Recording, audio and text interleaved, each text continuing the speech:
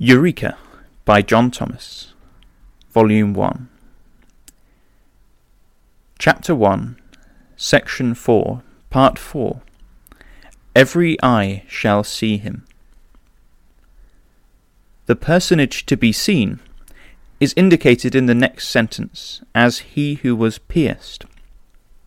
Every eye shall see him whom they pierced, as saith the Spirit in Zechariah 12, verse 10. I will pour upon the house of David and upon the inhabitants of Jerusalem the spirit of grace and of supplications. And they shall look upon me whom they have pierced, and they shall mourn before him, as mourning on account of the only begotten, and be in bitterness before him, as in bitterness on account of the firstborn. In that day great shall be the mourning in Jerusalem, as the mourning of Hadad-rimmon in the valley of Megiddon.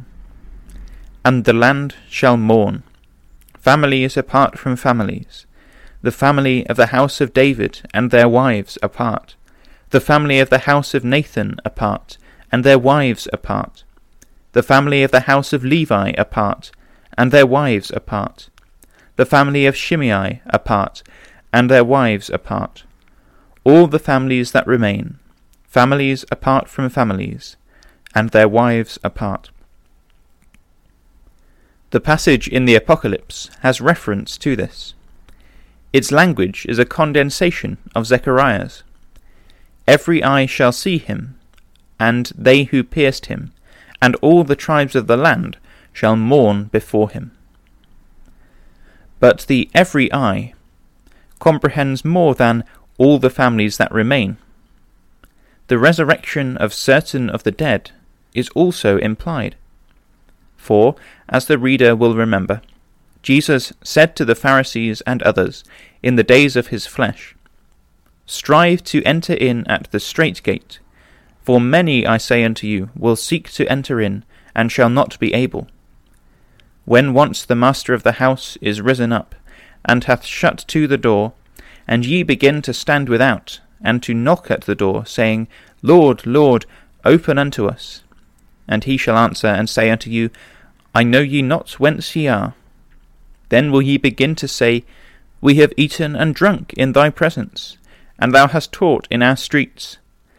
But he shall say, I tell you, I know you not whence ye are. Depart from me, all workers of iniquity. There shall be weeping and gnashing of teeth, when ye shall see Abraham and Isaac and Jacob and all the prophets in the kingdom of the deity, and you yourselves thrust out. And they shall come to where Jesus then was, from the east and west, and from the north and the south, and shall sit down in the kingdom of the deity. And behold, there are last which shall be first, and there are first which shall be last. Luke 13, verse 24. Jesus spoke these things to persons then living, and while the genealogies of the family of the land were in existence, which is not now the case. The families and houses named by Zechariah cannot now be defined. Hence, the resurrection of the dead belonging to those houses is implied. To some of these families it was said by apostles, To this end the Anointed One both died and rose and lived again, that he might rule over both dead and living ones. For we shall all stand before the tribunal of the Anointed One. For it is written, As I live, saith Yahweh, every knee shall bow to me, and every tongue shall confess to the deity, that Jesus anointed is Lord, to the glory of deity the Father. Philippians 2, verse 11.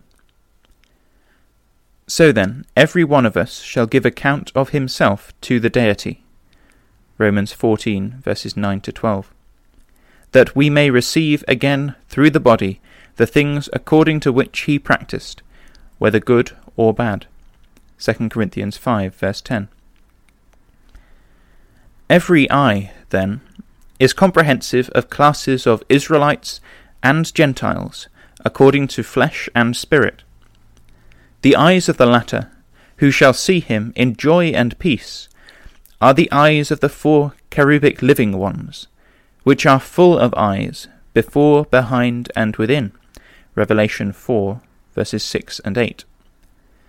These eyes will not weep and mourn, for they will see the King, Yahweh of armies, whose eyes of glory they will be. Isaiah 6, verse 5. Blessed are the pure in heart, for they shall see the Deity. Matthew 5, verse 8. The Deity manifested in spirit flesh, and of which manifestation they shall be the hypostasis, or substratum. But every eye will be directed towards the Lord, as the great object of absorbing interest, for weal or woe to all mankind. For the glory of Yahweh shall be revealed, and all flesh shall see together. Isaiah 40, verse 5. Again, it shall come, that I will gather all nations and tongues, and they shall come and see my glory. Chapter 66, verse 18. The glory which they are to come and see is stated in verses 15 and 16, where it is testified that Yahweh will come with fire, and with his chariots like a whirlwind, to render his anger with fury, and his rebuke with flames of fire. For by fire, and by his sword, will Yahweh plead with all flesh, and the slain of Yahweh shall be many. This is his coming with the clouds, at the time that he has gathered all nations against Jerusalem to war. For then shall he go forth and fight against those nations, as when he fought in the day of battle. And his feet shall stand in that day upon the Mount of Olives, which is before Jerusalem on the east. Then, says the prophet, Yahweh my Elohim shall come in, all the holy ones with thee. Zechariah 14, verses 2 to 5. In this fight against the nations, Gog is overthrown with pestilence and blood, and, saith Adonai Yahweh, I will rain upon him, and upon his bands, and upon the many people that are with him, an overflowing rain, and great hailstones, fire, and brimstone.